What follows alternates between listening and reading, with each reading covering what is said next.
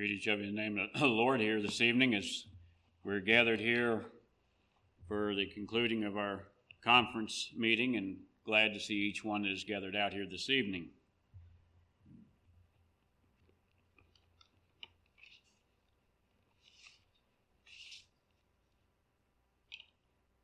Question I would have.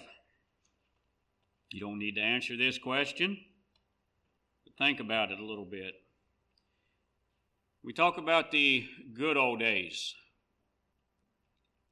And how many people like to think about the good old days?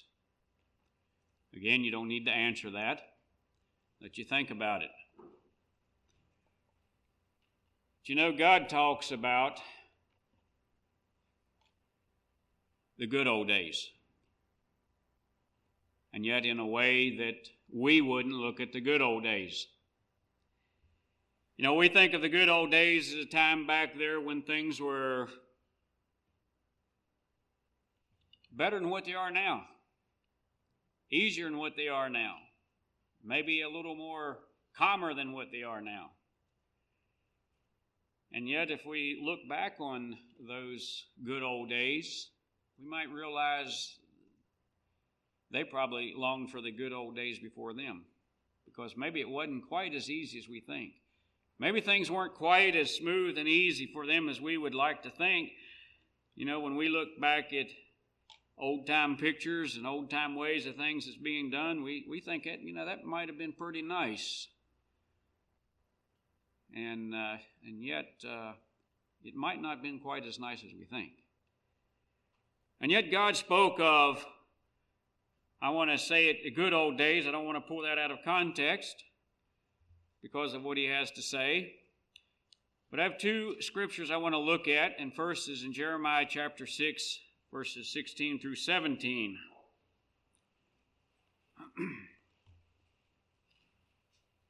And here we will see where he is talking about the old days. Jeremiah 6:16. Thus saith the Lord, stand ye in the ways and see, and ask for the old paths, where is the good way, and walk therein, and ye shall find rest for your souls. But they said, we will not walk therein. Also I set watchmen over you, saying, hearken to the sound of the trumpet. But they said, we will not hearken. And so I also want to go ahead and go to Ezekiel chapter 3 and get some of the same thought here. Ezekiel 3, starting at verse 16. And it came to pass that at the end of 7 days that the word of the Lord came unto me, saying, Son of man, I have made thee a watchman unto the house of Israel. Therefore hear the word of my mouth, and give them warning from me. When I say unto the wicked, thou shalt die, surely die, and thou givest him not warning, nor speaketh to warn the wicked from his wicked way, to save his life, the same wicked man shall die in his iniquity, but his blood will I require at thine hand. Yet if thou warn the wicked, and he turn not from his wicked way, nor from his wickedness or his wicked way, he shall die in his iniquity, but thou hast delivered thy soul. And so what we see in these two passages, we see the word watchman. And I want to come back to that in a little bit. First, I want to point out here that God was dealing with Israel and offering them something because Israel had transgressed against God. Israel was guilty of covetousness, and they committed abominations that they were not ashamed of. And so God had pointed this out through the prophet. But then in verse 16, he said, Thus the Lord said, Stand ye in the ways and see, and ask for the old paths. Ask for the old paths. As I did give that some thought, as I was thought of our work at conference, as I think of the time we're here and we're spending in conference and the discussions that we have, and I think of the old ways, God was giving to Israel an opportunity and pointing out to them the opportunity that there is a better way. Because they was wandering from Him. They had strayed from Him. But He is saying, there is a better way. I want you to take and consider the old paths. And so if they stopped and considered that and thought about what is the old paths, what is God referring to? Because He said, where the good way is the good way. And if they would have been thinking about that, they could have thought of all that God had done for them. They could have been thinking about what God had led them out of and what He was doing for them. And yet they were rejecting it and moving away from it. But then He said, and I also set watchmen over you, saying, hearken to the sound of the trumpet. But they say, we will not hearken. And so God was merciful. God was being merciful to them because He was saying there is a better way than what you're living.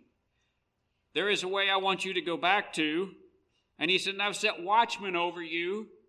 In other words, the watchmen were there to be speaking to the people, to be sharing what God was wanting for them.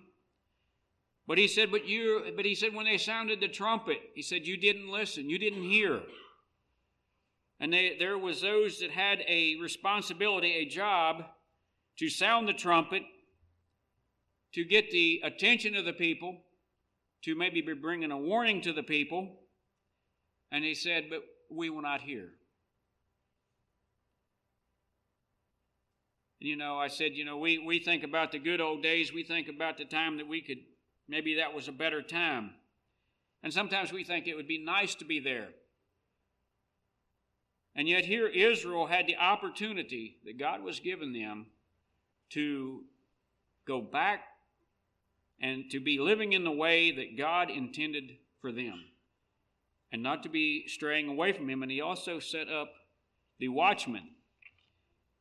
All right, in Ezekiel 6 then, we have here where He said that He was speaking to Ezekiel here, I believe, because He said, Son of man. He said, I've made you a watchman unto the house of Israel. Therefore, hear the word at my mouth and give them warning from me. And then we read the next verses and how God is saying, you need to warn the wicked. Give them an opportunity to repent. Warn the wicked. And if the wicked does not repent, if the watchman does not do his job in warning the wicked, he will be held accountable. But He said, but if you have warned the wicked, and yet he does not turn from his wicked ways, He says, his blood is on his own head. It would not be on your account. And so as I meditated on these thoughts and these scriptures and what does that mean for us here today? The Old Testament was given to us for learning, examples and learning. And so the question would be, would God have us go back and search out old paths? Is there old paths God would want us to go back on?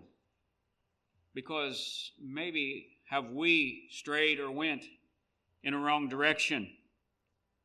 And we can look at our individual selves and ask that question.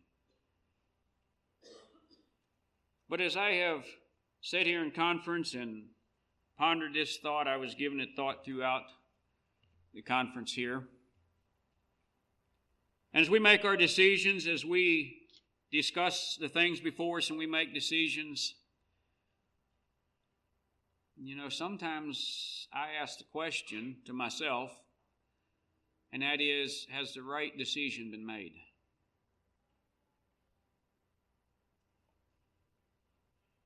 And sometimes I think back to what I would call the old paths, and I think back as to when the conference was started, and those that had a vision for the church of what they came out of, and the vision they had for the church 50 years ago.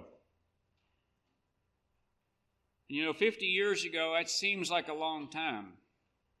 It is for some people. Some of us has already crossed over that 50-year mark and beyond that. And so maybe we can look back and we can see the old paths there. And so I've wondered, are there times that we should consider the old paths? Is there times we should be considering looking back and maybe considering what the founding fathers of our conference had in mind in some of the issues they were facing then? And why did they come to the conclusions that they did in how they were directing the church?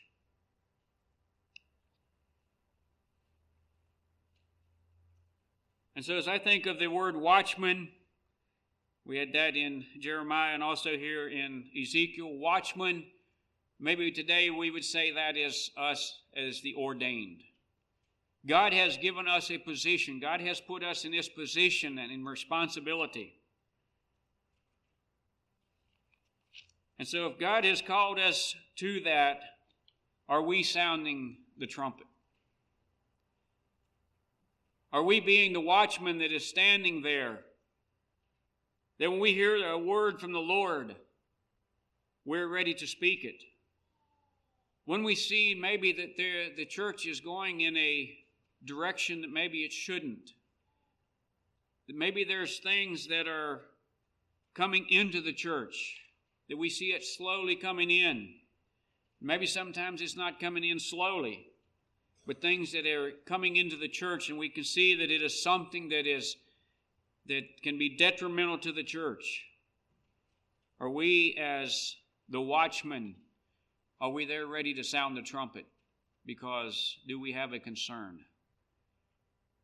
Are we concerned when we see these things happening? Yes, we have a concern for the wicked. We're called to preach the word to those.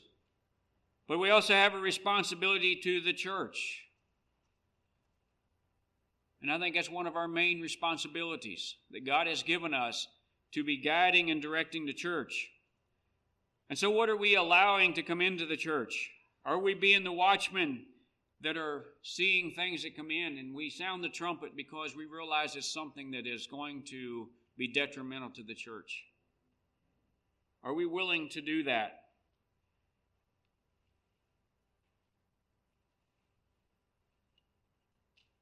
And so I'd ask probably each of us, but I would be asking the question to us as ordained brethren. Are we concerned for the church? Do we have a concern for the church that it burdens us? Because if we look back over the years, have we seen maybe where the church maybe is moving away from what it started from, and for the reasons? Does it concern us that when we see things that come in and start weakening the church, weakens our members, are we willing? Is there a time that maybe we need to go back on the old paths and learn some things from there? To bring it up to our time that we can learn from and then be able to use it and look at the things around us. Because God has given us as watchmen. God has given us a responsibility to the church. And the church is the bride of Christ. And Jesus and God is wanting a pure, holy, and unspotted church. And so I want to challenge us as ministers, as watchmen. Are we concerned for that purity and holiness in the unspotted church? To keep it unspotted from the filth and corruption of the world. that we see is challenging the church today, are we willing to take the stands that we need to do? Are we willing to make the decisions that we need to make? Is God asking us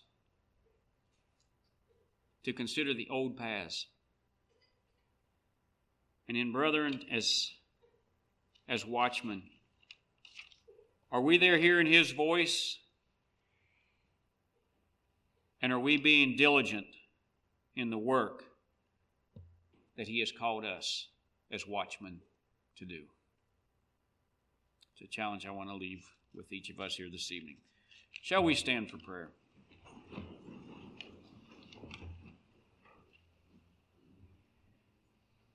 Heavenly Father, we humbly bow before you here this evening. We just want to thank you for your church.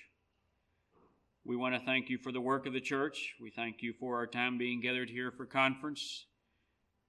We thank you, too, for your Holy Spirit's presence being with us.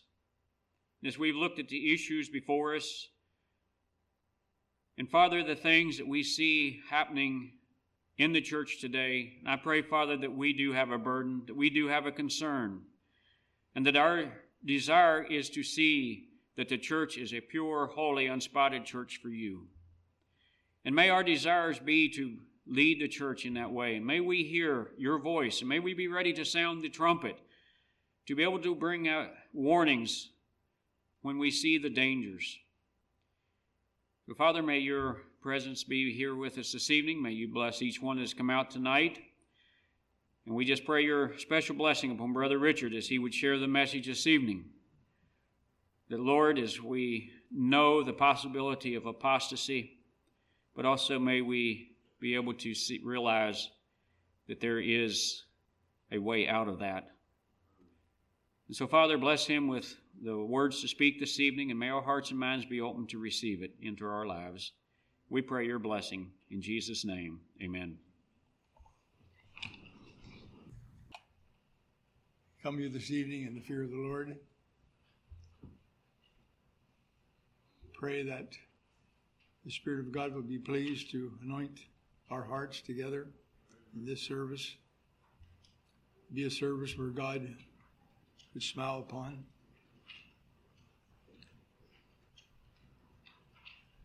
Our brother has given us a challenge this evening.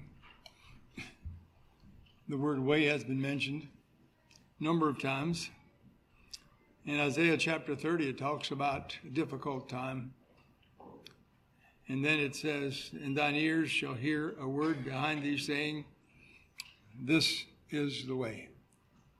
Walk ye in it." And I pray that our hearts would be turned toward God, that God could speak to us, and we know it's the voice of God. And you say, this is the way. Walk ye in it. I've chosen to use a handout tonight, and I understand that there's some difficulties with that. It's going to be difficult for you to discipline yourself and not look at it already. Already some of you have page clear through it. So now that's over. So now we can start again. And also the challenge of holding this little brochure and your Bible at the same time. That can be difficult. But I've done this to try to help with comprehension and retention as we look at this subject.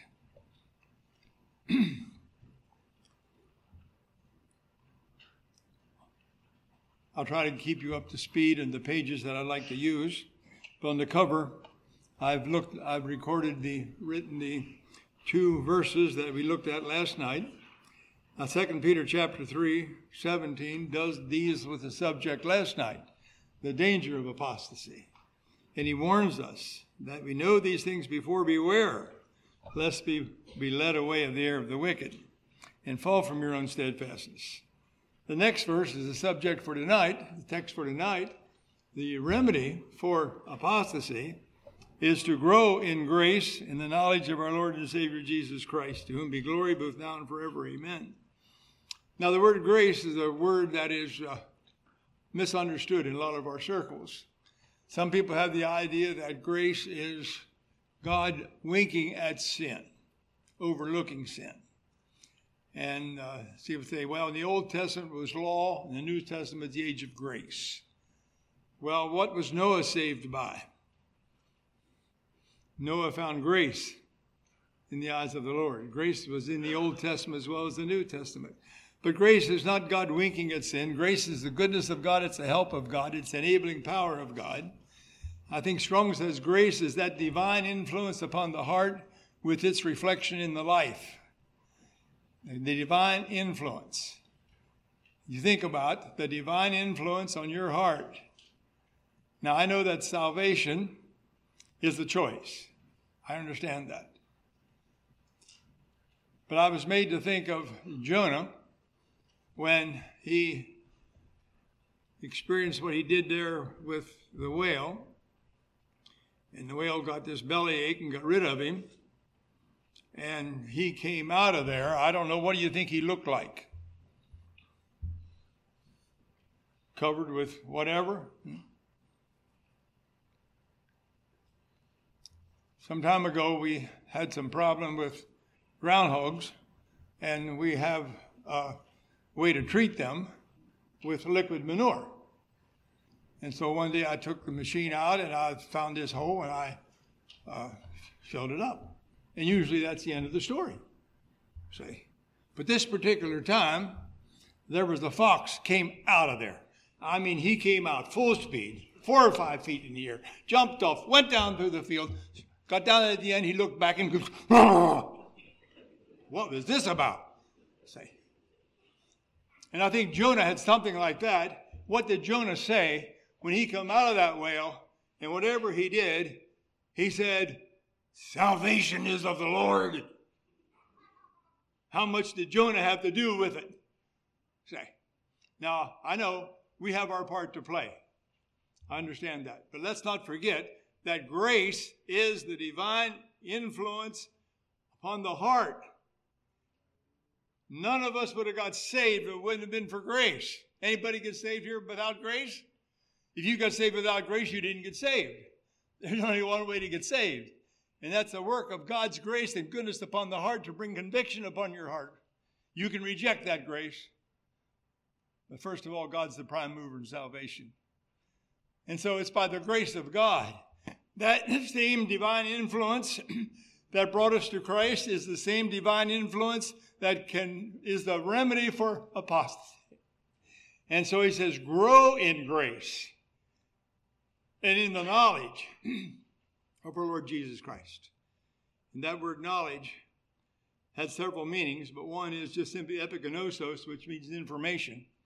But there's also the word knowledge is used in the Bible as a close, intimate relationship. It's the word that's used of the most intimate human relationship in marriage. You read in the Old Testament, a certain man knew his wife and she conceived. It's an intimate relationship. And to know God intimately, to grow in grace and in the knowledge, have an intimate relationship. That is going to be the remedy. Now, as I look at this message tonight, if we're going to profit from this, there are 2 words I want you to think about. And the one is honesty, and the second one is courage. If we're going to have the remedy for apostasy, we have to be honest with ourselves as to where we're at. Where am I? Is it a fair question to ask, am I a candidate for apostasy? Is that a fair question? Or are we like Habakkuk, when God sent him to prophesy to Israel concerning the judgment that he was going to bring? He had a little controversy with God. He said, God, I don't understand this. You're sending me to give a message of judgment to your people? Now he says, we are bad, but we're not as bad as the Chaldeans who you're going to use to punish us. He said, thou hast appointed them for judgment. And so do we consider that we are a candidate. Now, your brethren didn't invite me here to preach to the Virginia Conference. You didn't invite me here to preach to EMU. You invited me here to preach to Southeastern Conference. Is that right? And so that's my audience tonight. But let me ask you, are you and I any different than the Apostle Peter when Jesus said, Peter, Satan hath desired to have you? Do you live with awareness that Satan has a desire to have you? But thank God for the rest of what Jesus said, but I've prayed for you. Oh, thank God for his intercessory work. That when we're tempted to take that way, that our precious Lord Jesus, who atoned for our sin, is also at the throne of God interceding for your behalf. That you don't need to go that way. As I thought about this and I thought about our brother's challenge early in my ministry, I heard I was in the audience of a seasoned minister who said, speaking about the responsibility of the watchman, he said, when you take the vow, an ordination vow, you reduce your chances of heaven by 50%. That rocked me. When God says that if you don't warn the wicked and the wicked man perishes, I'm going to require his blood at your soul. And perhaps we need a new awareness of the responsibility God places on our hearts when he calls us into that work. Hebrews said, obey them that have the rule over you, for they watch for your soul, that they may give an account. They may do it with joy and not with grief. All of us face the danger of apostasy. Apostasy happens sometimes by design, and sometimes it happens by default. I have been in your circles a number of times over the years, and I never sensed that there'd be somebody here who wants to see apostasy happen by design. But at the same time, I'm aware that apostasy can be happening because of default. Someone has said, evil prevails because good men do nothing. Is it fair to say that apostasy happens when good men do nothing?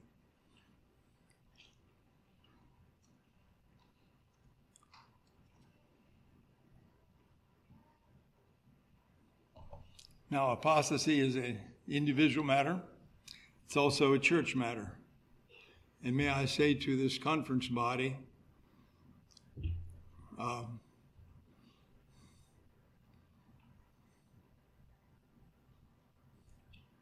if the leadership doesn't take a stand, there's not much the membership can do.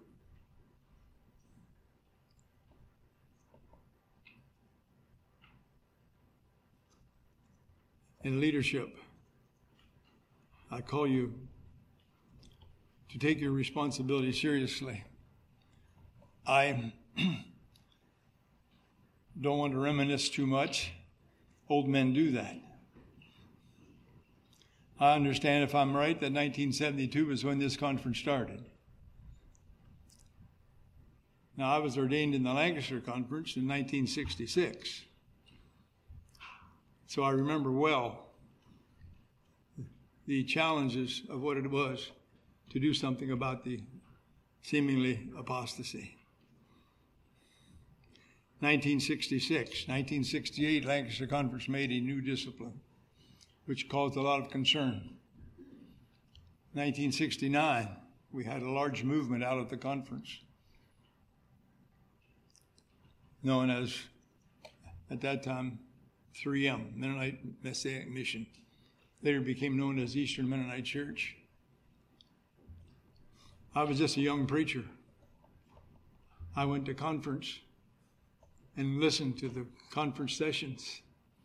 And there was men that would get up and express their concerns Maybe a challenge like Robert gave us tonight. Session after session. The first session of conference after the Eastern Brethren left, there was not a word of concern. And the moderator at the conference said, "What a blessed conference we had. We had no negative voice today." And you wouldn't believe how fast things happened. In the next 3 years, things went quickly. Hold your hat. And I'll maybe give some illustrations of that. Now, I've been with, we call it the conservative movement. See, when I saw what was happening, I thought, well, I guess we'll just have two churches. We'll have a liberal church and we'll have a conservative church. That's it. I never dreamed that we would have what we have today with all the splits and splinters within the conservative element. And the liberals hold our feet to the fire. And they say, you see, you conservatives can't even get along with each other. See, that's not to our credit.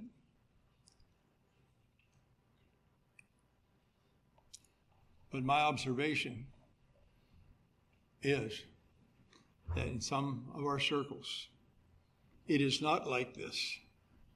It is like this. It is so gradual, and we get used to it.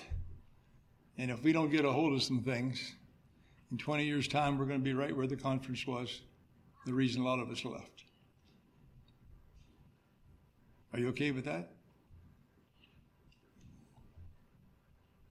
If you're not okay with it, that's okay. I know what direction you're going.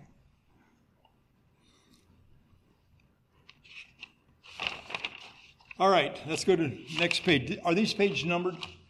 I don't know if they numbered them or not. They are numbered. So the one page, the remedy for apostasy, is that page 1 or 2? That's page 2. The next page is page 2? Okay, all right. Okay, the remedy for apostasy. You will notice I have a square block here, and you talk about people, thinking inside the box and people thinking outside the box. First of all, I want you to think inside the box, and then we're going to think outside the box.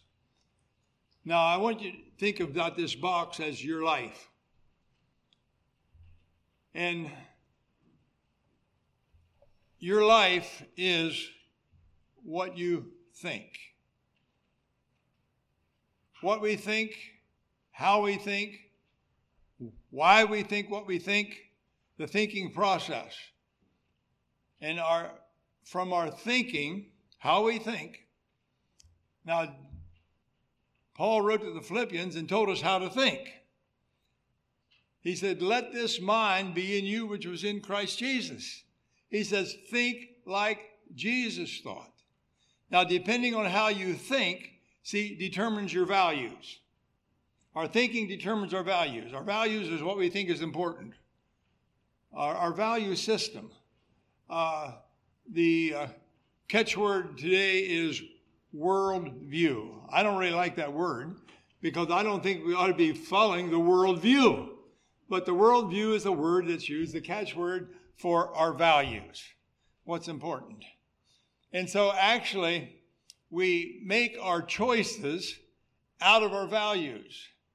See, we really don't tell it a lot of time. We face issues in life day after day, and all of a sudden you make a choice, and you make that choice out of your value system.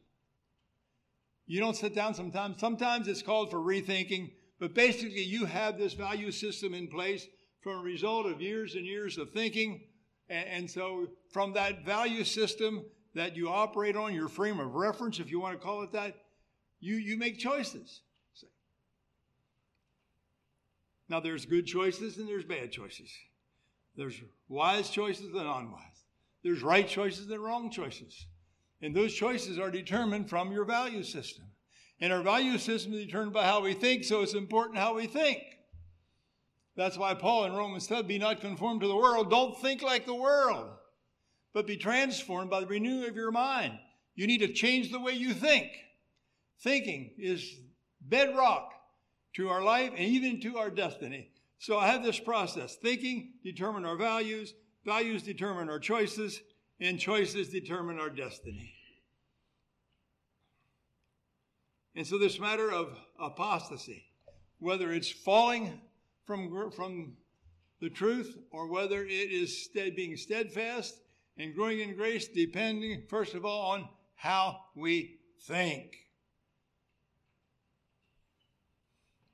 Now, what determines how we think? What determines your thinking?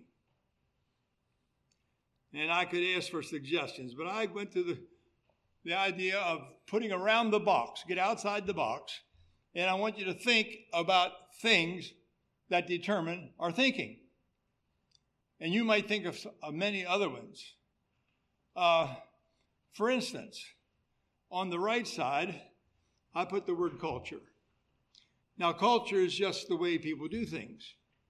And we talk about different cultures, Different communities have different cultures. Different families have different cultures. Culture is simply the way people do things. And some people, are influenced. Now, some people are influenced more by one of these or two of these than others. And this is like musical chairs. These things move around. And you notice I have the CEO at the top. That is the chief executive officer. Think of this box as your life. And think about somebody sits at the head of the table. In a corporate meeting, you have the men around the table, but at the head of the table sits the CEO. And he'll take input from all around, but eventually he makes the decisions. And so there's something in your life that determines your thinking. Something sits at the head of the table. And it's important what sits at the head of your table. For some people, it is culture. Just simply influenced by the way people do things. In a lot of ways, just many ways. The fashion world is determined by this, where the skirts come up or the skirts go down, or what you wear, how you comb your hair, or whatever, but many other ways in life. Whatever the culture is, that influences my thinking. People are driven by culture. Say. Now, there's other people that culture don't bother them too much. But some people are driven by pleasure. They just live for pleasure. Work all week for the weekend. See? And so there's that sets at the head of some people's table. I'm just making a lot of suggestions here. For some people, it's money. Money sets at the head of the table. They can hardly even go to church without thinking about what they're going to do the next day because they're thinking about money. Money sits at the head of the table. It's their passion. That's what sits at the head of the table. Well, then I have the media. Maybe it's tie the next one together. Internet, cell phones.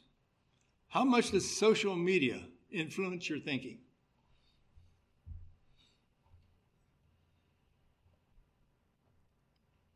We used to talk about the dangers of television.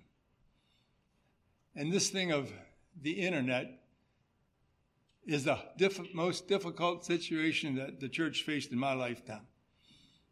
And we weren't prepared for it. It's like the Trojan horse. It hit us broadside. At our fingertips. I understand that there are over 200,000 explicit pornography pages on the internet. 200,000. But even the social media, Facebook and Twitter and whatever else is out there. I mentioned last night that people are being influenced and becoming socially bonded to individuals without faith or without inadequate faith. How much time do you spend with social media compared to your spending with the Word of God? But how much do those things... Other people are affected by feelings. Now, some people don't have much feelings, and some people have all feelings. And just how they feel. They make decisions by how they feel. If I feel like getting up in the morning, I do. If I don't feel like getting up, I don't. If I feel like going to church, I go. If I don't feel like it, go. If I go to prayer meeting, if I feel like it. Are there times you don't feel like going to prayer meeting? There are times I didn't feel like going. But I made up my mind to go, and oftentimes those are the times I was blessed the most. See? But there's people that their thinking is influenced by how they feel. Oh, sometimes vocation influences our thinking. What we read influences our thinking. On the other side, now the one that is truth here, I'm going to look at that. You notice I have truth pretty well at the top here. Now we heard about truth today. If you know the truth will set you free. Now I'm not talking about just truth. I'm talking about truth. I'm talking about God's truth, okay? And that is what really should influence our thinking. I'd like to suggest that truth, if we're going to experience the remedy of apostasy, truth must sit at the head of the table. Truth has to trump everything. Truth has to trump culture. Truth has to trump pleasure. Truth has to trump money. It has to trump the media, the feelings, vocation, reading. I have on the other side, church standards. Church standards are important. Yeah, we're going to talk about that. But truth has to trump church standards. It has to trump relationships. Oh, we like relationships. We want relationships. Relationships are extremely important. We're going to talk about this a little later. But truth has to trump relationships. Family. Some people are influenced by family more than anything else. I've been to ministers' meetings where we sat down and we decided something. And a certain man went home and talked to his wife and came back and changed his mind. See? And so some people are influenced strongly by family. See, there's family blood and there's spiritual blood. And family blood's important. But tell you, friends, family blood is only for time. Spiritual blood is for eternity. We all, maybe not, many of us have relationships and family that are disheartening to us. And I've learned, well, I appreciate family blood. I've learned to appreciate the church, God's family. Friends influence your thinking. Associates, social media. You could add other things to this. I just want you to think about what influences your thinking. For every person here tonight, there is something that sits at the head of your table. I want you to think about that. What sits at the head of your table?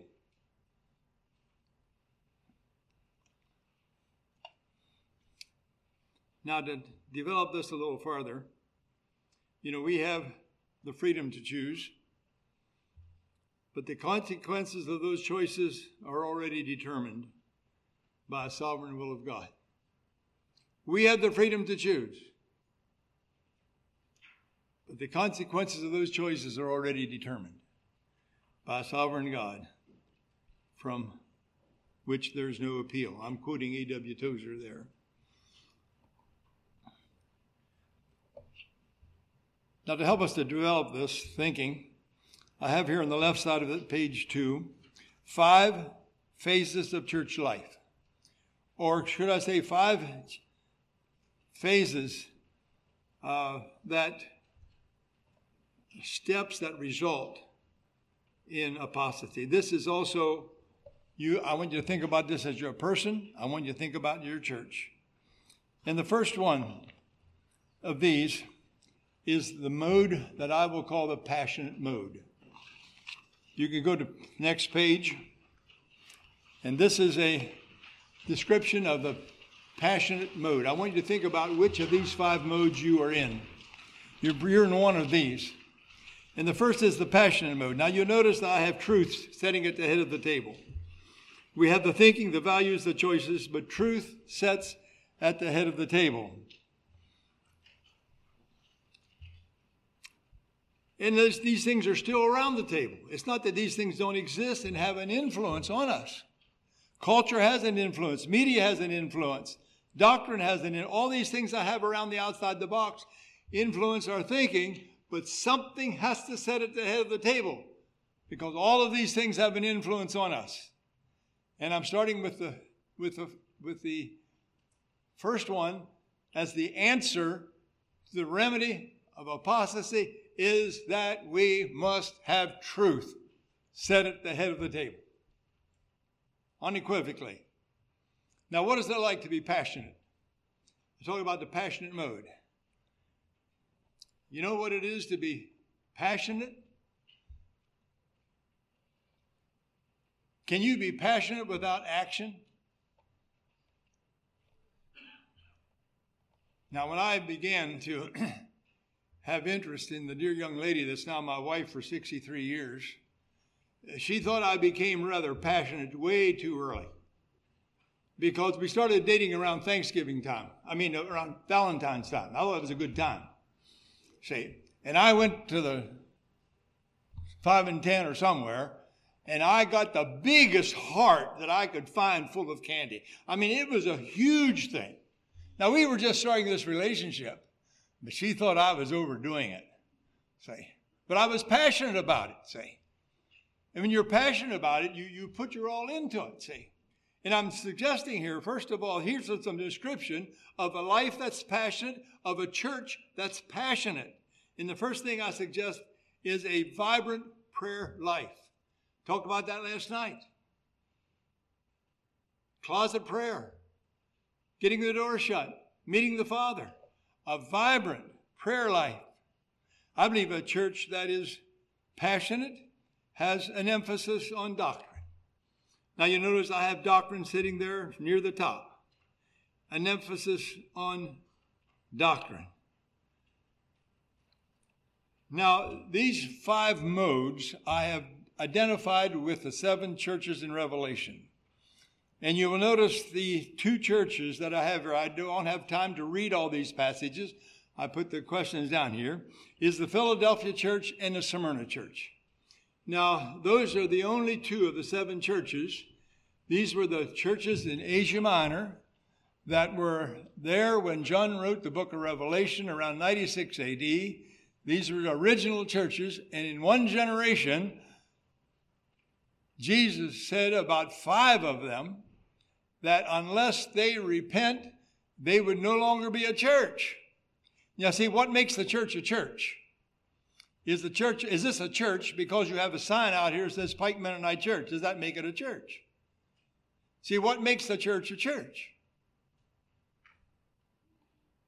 A church is a church when it's built on the foundation of the Word of God. When a church moves away from the Word of God, from truth, they no longer qualify to be a church. And Jesus said, I'm going to remove your candlestick. But these 2 churches were churches that God found no fault with. And I like to suggest that they were passionate in their faith. It says a number of times in Revelation chapter 3 of the Philadelphia church that they were faithful. They held the faithful word. They were faithful. The Smyrna church was a suffering church, but it was a church of conviction. There was a church that was passionate. Now, if you're going to die for your faith, you have to be passionate. Polycarp was the bishop at this church.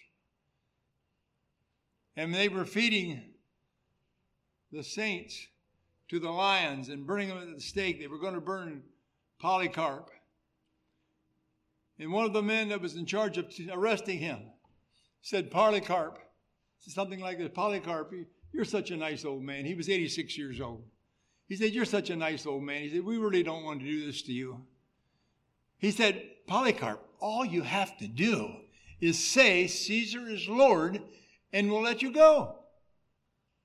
That wouldn't have been hard to say, would it?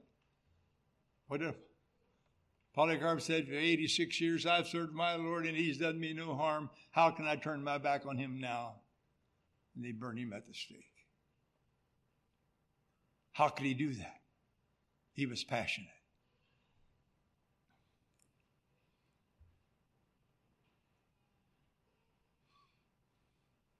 Someone talked about the beginning of this conference, 1972. I want to tell you, friends, leaving conference or starting a new group was not without took courage. You had to be met with passion.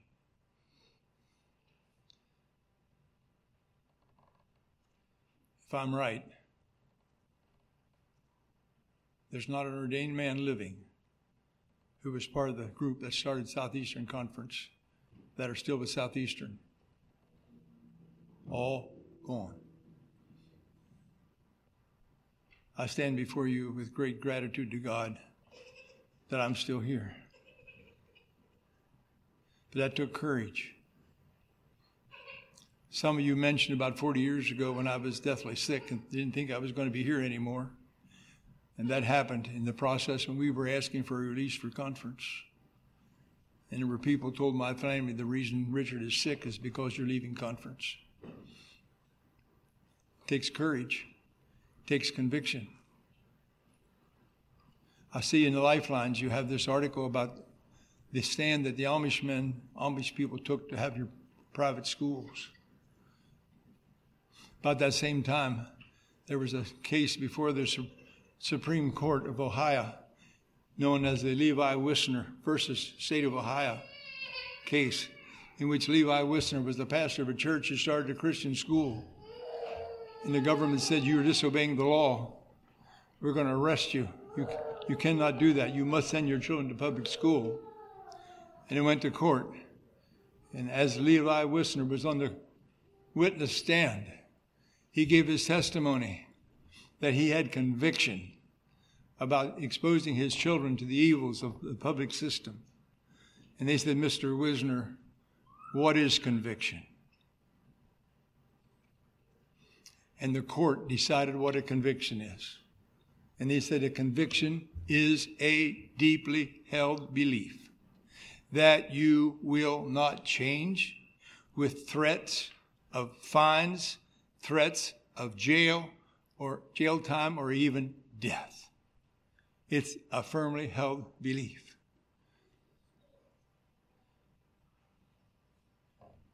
And I had this confidence that many of your leaders that led us in 1972 were men of conviction. But as in any movement, whenever there are some people that just go along for the ride. And while Israel all came out of Egypt, not all of Egypt got out of Israel.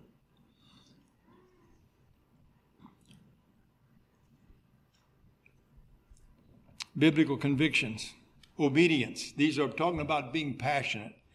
A godly lifestyle. Sin is abhorred. I added another one here, and that is passionate preaching. A man told me some time ago, speaking of the good old days, I guess, he said preachers used to preach like it mattered. Preachers, tonight, do you preach like it matters? Would your members say, our preacher preaches like it matters? Or is it just a matter of my responsibility and I got this information in my head and I got to get it somehow to your head, and when I'm done I'll say amen, we'll all go home? Is it simply a duty? Or does it matter? Do you understand that in your audience are people with souls that are going to live forever? They're going to go to hell or heaven, depending on the choices they make. Those choices are going to be made by how they think. And you have the opportunity to take them to the truth of the Word of God and help them Sunday after Sunday to commit their lives to the truth and make decisions that will take them to the right place.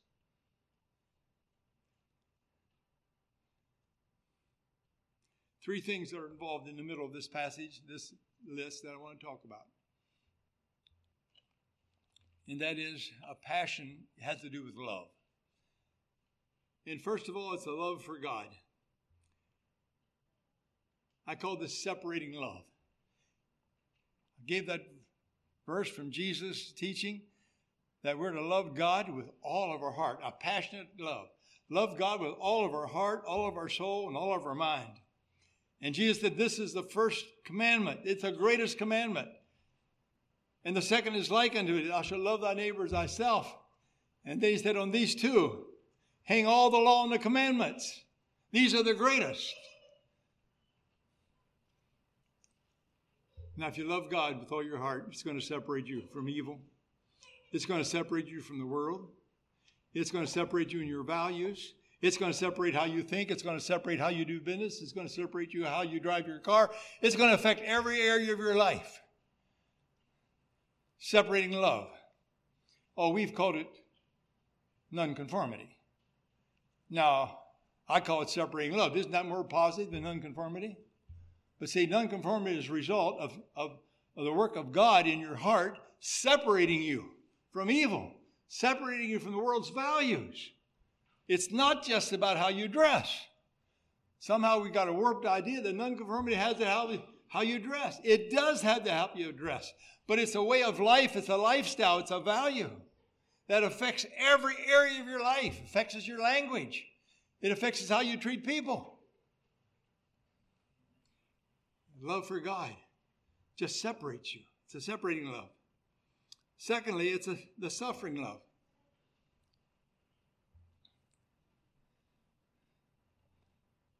That you are willing to take the loss for the good of other people. You are willing to suffer. You know, Jesus said, love your enemies. You know, humanly, that's impossible. Humanly, that's impossible.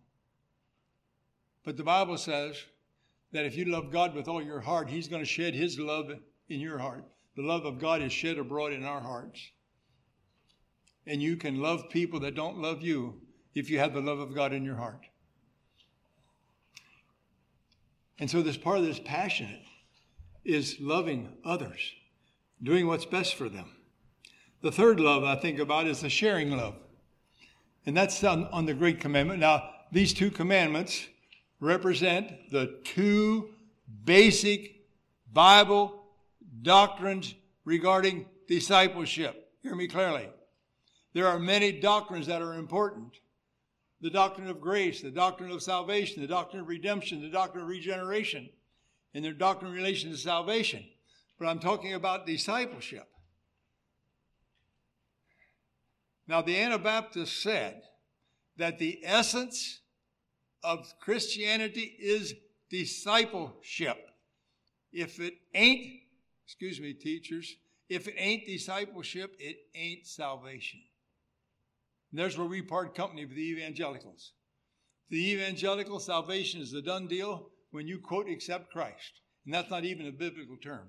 The biblical term is receiving Christ. But the essence of salvation, the two great Bible doctrines regarding discipleship is loving God with all your heart and loving your neighbors yourself. But there's a third one that Jesus talked about, and then just before he left, he said that we're to go into all the world and preach the gospel to every creature. And that is the sharing love. Separating love has to do with God. Suffering love has to do with our enemies. Sharing love has to do with the lost.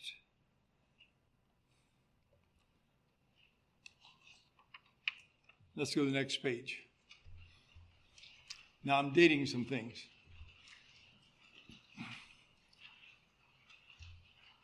I said the two great discipleship doctrines are separating love and suffering love. If you want to call them, I have them here, nonconformity and nonresistance. From 1930, 1900, 1935, we had a biblical revival in the Mennonite church. In the 1800s, the Mennonite church was really not very spiritual, what I can read. I know of churches that had spittoons in the pulpit. How would you like if your preacher chewed tobacco and had a spittoon in the pulpit? Now, when I read of the good old days, then I spell that D-A-Z-E. See, not everything about the good old days was good. But there was a revival because there was an emphasis on truth. We had men like John Kaufman, men like George R. Brunk I, men like Daniel Kaufman. We got doctrines of the Bible book. As a result of that, they began to preach Bible doctrine. And people began to develop Bible convictions. And we developed a lifestyle that was nonconform to the world. Before that, a number of people went into the army of the Mennonite Church. But their convictions grew about loving your enemies, about loving God with all your heart, and being passionate about it. And so we have the twin towers of New Testament discipleship.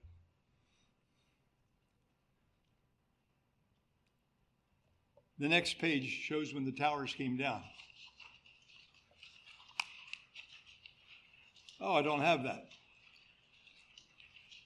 That's missing. All right, let's go back to page, what is it, 4? Are they mixed up? What page? Oh, okay. All right. Well, we'll have to do some shifting here. Somehow we got them mixed up. All right. Everybody remembers 9/11. You remember 9/11? Yeah. 2001. Well, 9/11 meant a lot to me for a long time before that. It is 9/11 is the day that I was ordained to the ministry. That's my 9/11, 1966. But in 2001, 9/11 is the date that everybody remembers, right? The world has never been the same. When the enemy flew those two planes into the Twin Towers.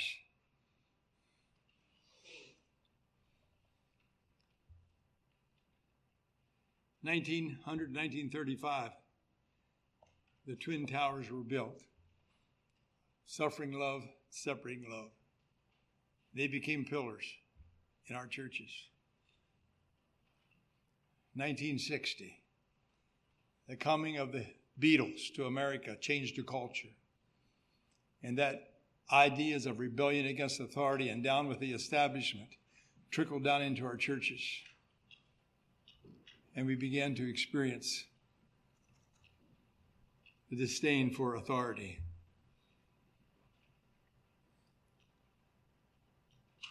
I sat in a minister's meeting at Eastern Mennonite College, 1968. Young preacher, ordained 2 years. And a preacher from Franklin Union Conference got up and said, I have a confession to make. He got up and he said, I'm here to make confession and apologize that for 14 years I preached untruth. He said, I preached for 14 years that women ought to wear something on their head and covering. He said, I'm sorry. I was misled. Not a bishop, not a person got up and countered that man. Early in 1970s, I sat in conference. A man from Virginia Conference was the guest speaker. I'm talking about the towers being attacked. He was preaching on 2 Corinthians chapter 3, when Moses was on the mount. You know the story? And Moses put a veil on his face and came down off the mountain. And he said, do you know why Moses put a veil on his face? He said he put a veil on his face because he lost the glory. He was up there close to God and he lost the glory. And he put this veil on his face so people wouldn't see he lost the glory. And then he said, the reason the Mennonite church started dressing plain is because they lost the glory. And it's a cover-up for losing the glory. And I said, excuse me, I am out of here. And I never went back. But there wasn't a bishop. There wasn't anyone that countered that man that day. And the Twin Towers started to fall. The Twin Towers of separating love. The passion was leaving. and the tower came down. And the old preachers used to say, when we lose nonconformity, we're going to lose non-resistance too. And they've proven to be true prophets. One of the men who's been a well-known in a Mennonite church from this valley said recently, my son was in the audience, a man that's well-known, said, I no longer believe in non-resistance. I am now a pacifist. And so the towers, twin towers, came down.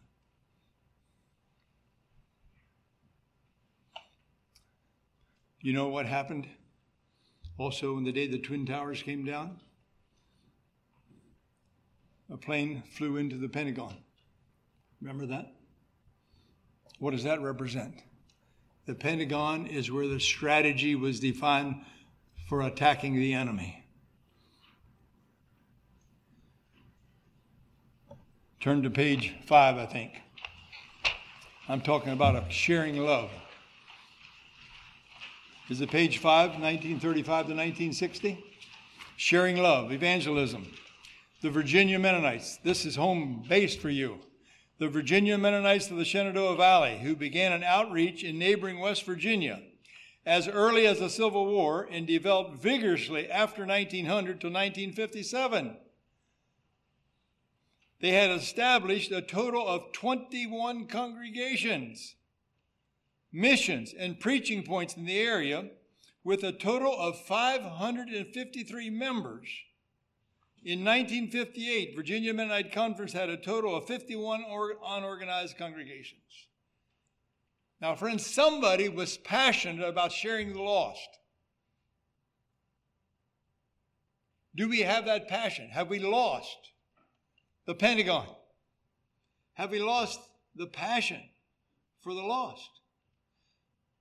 I submit to you that when we lose those two cardinal discipleship doctrine, you also lose the third one. I remember Eli Yoder from Gladys. I think it was at a meeting down here somewhere that I heard him say that. He talked about if you want a true church. He said, if you want a true church, he said, show me a church that has equal emphasis on non-resistance, non-conformity, and evangelism, and I'll show you a true church. Now, there are churches that have emphasis on evangelism and not the other two. There are churches that have emphasis on non-conformity and not evangelism. He said, you show me a church that has equal emphasis on those three cardinal doctrines, and I'll show you a New Testament church. I think that's pretty good advice. Now, we could look at the rest of this, but this doesn't concern you. But the next paragraph talks about the Indiana and Michigan Conference. 1958, they had 20 stations, 10 in the Upper Peninsula. I have a daughter who lives in the Upper Peninsula. Of those 10 churches, only one of them isn't conservative anymore. The rural missions had some 500 members, largely of non-Mennonite origin. Talks about Lancaster Conference. I lived in those days. In those days, Lancaster Conference mission accounts went from a few measly dollars to over $2 million a year. Sent missionaries all over.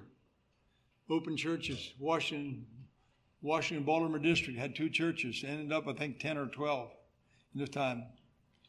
They went up through the center part of Pennsylvania, up into New York.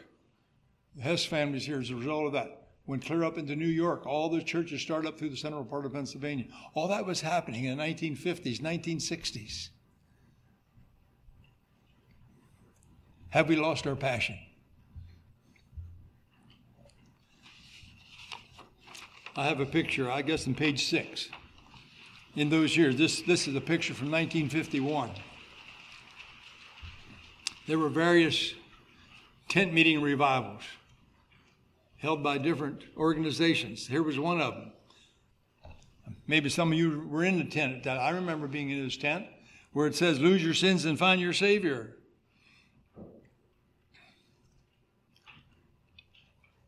They had meetings in Lancaster County for actually went 4 weeks. But 6,000 people every night for 4 weeks. You think they were passionate? Weekends, they tell me it was 10 to 12 to even 15,000 people. More people outside the tent than inside the tent. What happened to our passion? I meet people. They're getting less and less. But I meet people all over the country who said, I found Christ at those tent meetings. They're dying off. Getting less and less. Have we lost our passion? All right, let's go to page. I'll get the pages here after a while. I think we are at page 8. Is that right? Okay. The second level. When we move from the passionate level, then we get into what's called, I call the maintenance mode. And you notice what sits at the head of the table is church standards. Are church standards important? Absolutely, they're important. But there's a danger of having church standards at the head of the table instead of truth. And truth is moved over to the side. And in the maintenance level, the emphasis is on submission, obedience. Sin is abhorred, but there's more emphasis on practice than principle. More emphasis on the outer than the inner. Preachers, I encourage you never to teach practice without principle. Our young people need to know not only what we should do, but why we do it.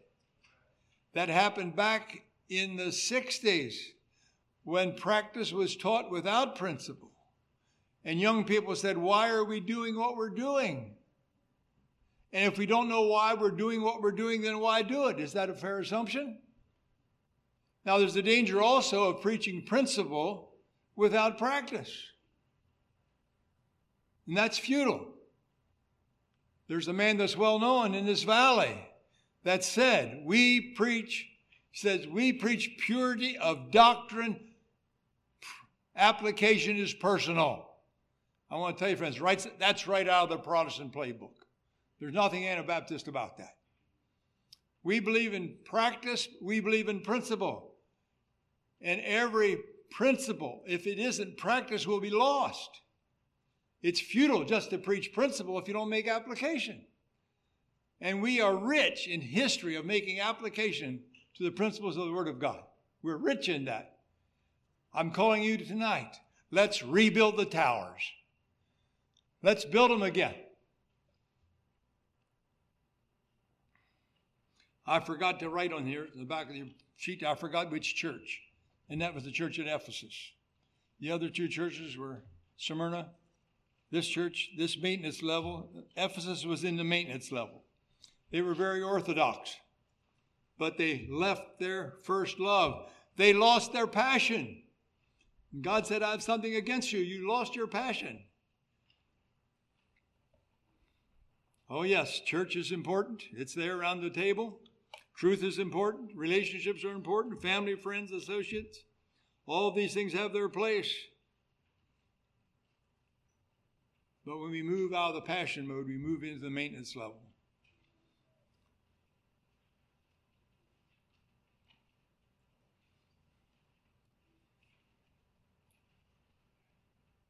You, ordained brethren, know with me, it's very difficult to maintain spiritual practice with people that don't have a passion for God.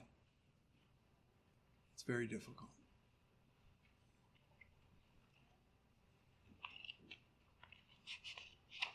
Let's go to page 9. Is that it? 9? Am I right? Okay. Are you falling from steadfastness or growing in grace? Now who sits at the head of the table? See, after you move from the maintenance level, and after a while you get tired of that. You just get tired of the maintenance level. I had a friend of mine who was the bishop of a church, and he resigned. He said, I'm getting tired of raising other people's children. He said, where are the fathers? He said they expect the school and the church to raise their children. He could tear the maintenance level. So when you're in the maintenance level long enough, you get tired of that, and then you move to the tolerance level. In the tolerance level, relationships sit at the head of the table. Now, relationships are extremely important.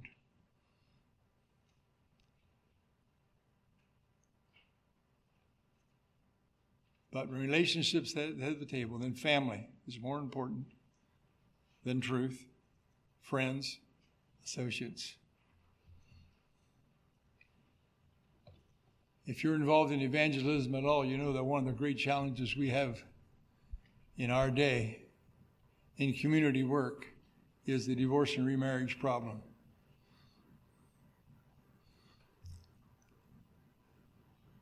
And if you're in the tolerance level, you can't expect these people to separate.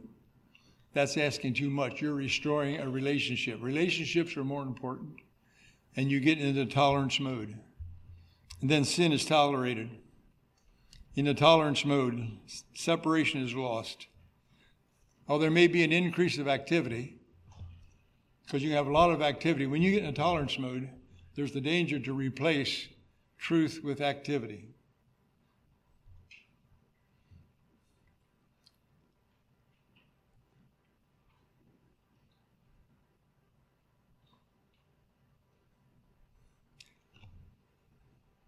I heard a man say one time that, it's a little like when you cut a chicken's head off, there's an awful lot of activity just before death sets in. And activity is not always a sign of spirituality. I believe there's going to be spirituality, there's going to be activity. But don't let it be deceived that activity, whenever you move into tolerance mode, there's a danger to have activity take the place of truth. Casual church life, apathy. So what? Who cares? I've been asked to teach a community Bible study recently. Community people are concerned about what's happening in the world, what's going on. And he asked me if I would teach. Some community people got together and asked if I would teach some lessons on Bible prophecy. And you know what? I'm finding that community people are more interested in prophecy than some of our church people.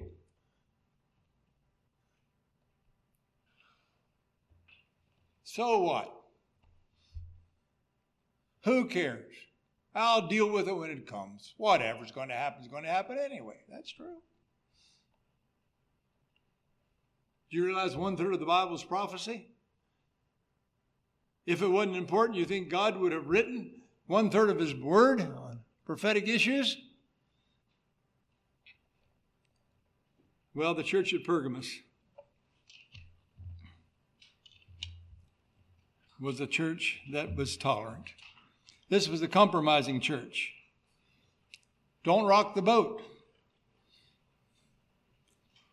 They even have, a woman preacher. Now you notice, truth is moving down from the side.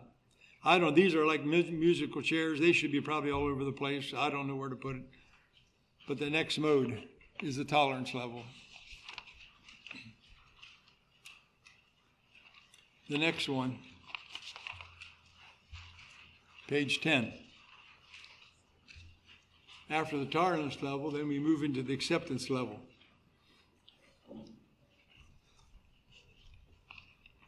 Someone has said sin is first abhorred, then it's tolerated, then it's accepted. And so here's where feelings sit at the head of the table. Truth is moving further down. Church standards are moving down. Feelings sit at the head of the table. What happens when feelings trump truth? Then sin is accepted. Doctrine is minimized. Situation ethics.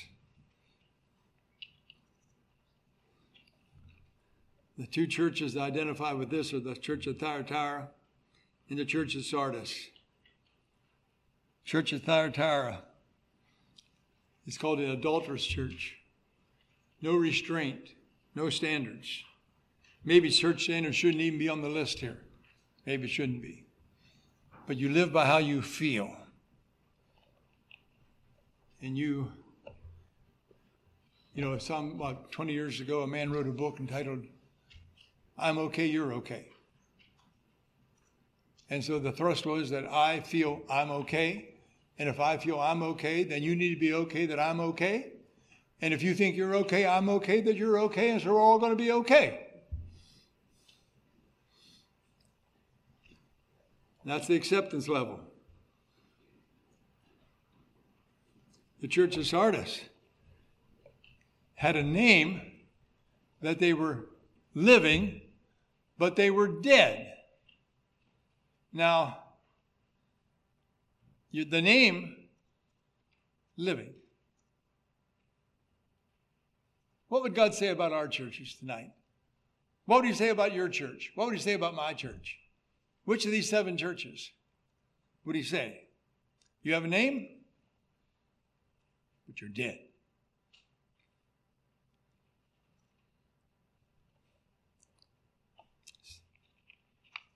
Let's go to the last one. Apologize for the spelling being wrong on this word. This is to be relativism. I don't know if I murdered it. I apologize. If I ever do this again, it'll be changed, I'll guarantee you. But that's when everything is relative. Truth is way down at the bottom. Truth is relative. And so, what's truth to you may not be truth to me. And if it's truth to you, that's okay. And so truth is relative. And when that happens, sin is then embraced. Men become lovers of themselves. All kinds of things, sexual perversion. Love for the truth is lost. And the Laodicean church, the lukewarm church, God said, I'm going to spew you out of my mouth. You see the steps from being passionate to being in a maintenance mode, to being in a tolerance mode, to the acceptance mode, and finally, total apostasy. Apostasy is very seldom sudden. It's usually gradual, little by little. Tonight, I hope this helps you to analyze where you are as a person. Think about it. Think about how you think. Think about your values. Think about your choices. Are you willing to be honest with where you are?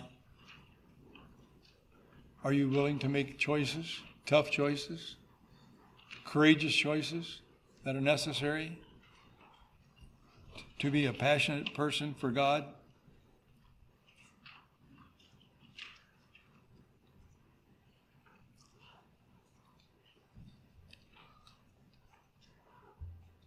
What would God say if you had a personal interview with him tonight? Would he say, son, daughter, I sense you're falling from your steadfastness? Or would he say, son, daughter, I just want to thank you that you're growing in grace. You're growing in the knowledge of our Lord Jesus Christ. May the Lord save us from ourselves.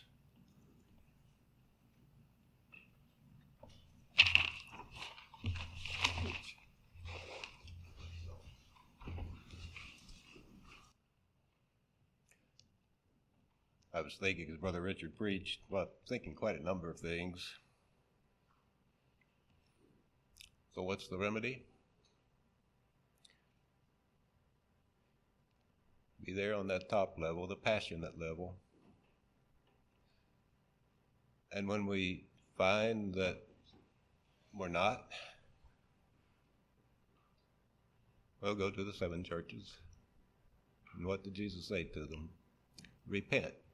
Repent. And get back there. And do it passionately.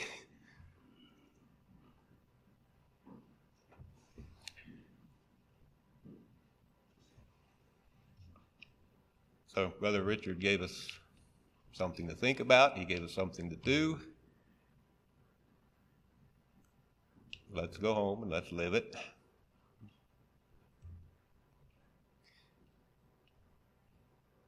Would the people who know you say you're passionate about the Lord Jesus? The people that know me? And if not, why not? Shouldn't they? Well, anyway. Thanks again, Brother Richard. And I was just impressed again with Brother Richard's ability to take things and put them in a way that makes good sense and in some way that I just could never have thought of. And I appreciate it because it helps us to think. It really does. So, again, thank you. All right. Any of you want to say anything before we adjourn? Give you an opportunity. Amen. Amen. I would say, John 17 says, sanctify them by thy truth. Thy word is truth. And I'll repeat John 8:42. He shall know the truth, and the truth shall make you free. Okay. Thank you. All right. I would like a motion to adjourn this session of conference. All right. All in favor? Stand up and let's all stand. Brother Richard, will you dismiss us in prayer? May I say one more thing? Sure, you may. How many of you would like to see revival in our churches? I like to read about revivals. Maybe you've heard this story, but the great Welsh revival started in a prayer meeting. They prayed for a while, and after a while they just got quiet before the Lord. And a 16-year-old girl prayed with passion and said, Lord Jesus, I love you with all my heart. And things got quiet. And after a while, someone else said the same prayer. And around the room, do you think if we as an audience, as a Southeastern Conference, would get our hearts to the place where we would say, Lord Jesus, I love you with all of my heart, you think we'd have a revival? Let's pray. Father, thank you for your goodness and grace. Thank you for your precious word that you've given us. It is the way of salvation, the way of truth, the way of holiness. Thank you for this conference body. Thank you for every soul that's here tonight. You love each one dearly. And Father, I pray that you will work a revival in our hearts, in our lives, our Father. I pray you would make us aware of the workings of the evil one to try to trap us and to get us to be casual about our Christian life and not be passionate. Forgive us, God. Forgive us for not loving you like we ought. And I pray that you will just implant in us, by your grace and Holy Spirit, a new desire, new passion for the things that matter in life. May it be reflected in our values and how we live. And that it also might be attractive to those around us, that there are people who are sold out to truth and committing their lives. Be part of that bride for which Jesus is coming. Oh, Father, we look forward and we pray with the Apostle John, even so come, Lord Jesus. So dismiss us now with your blessing. Keep us from evil. Keep us in the straight and narrow way. Keep us humble. Continue to walk close to thee, that we can hear that still small voice that says, this is the way. Walk ye in it. In Jesus' name, amen.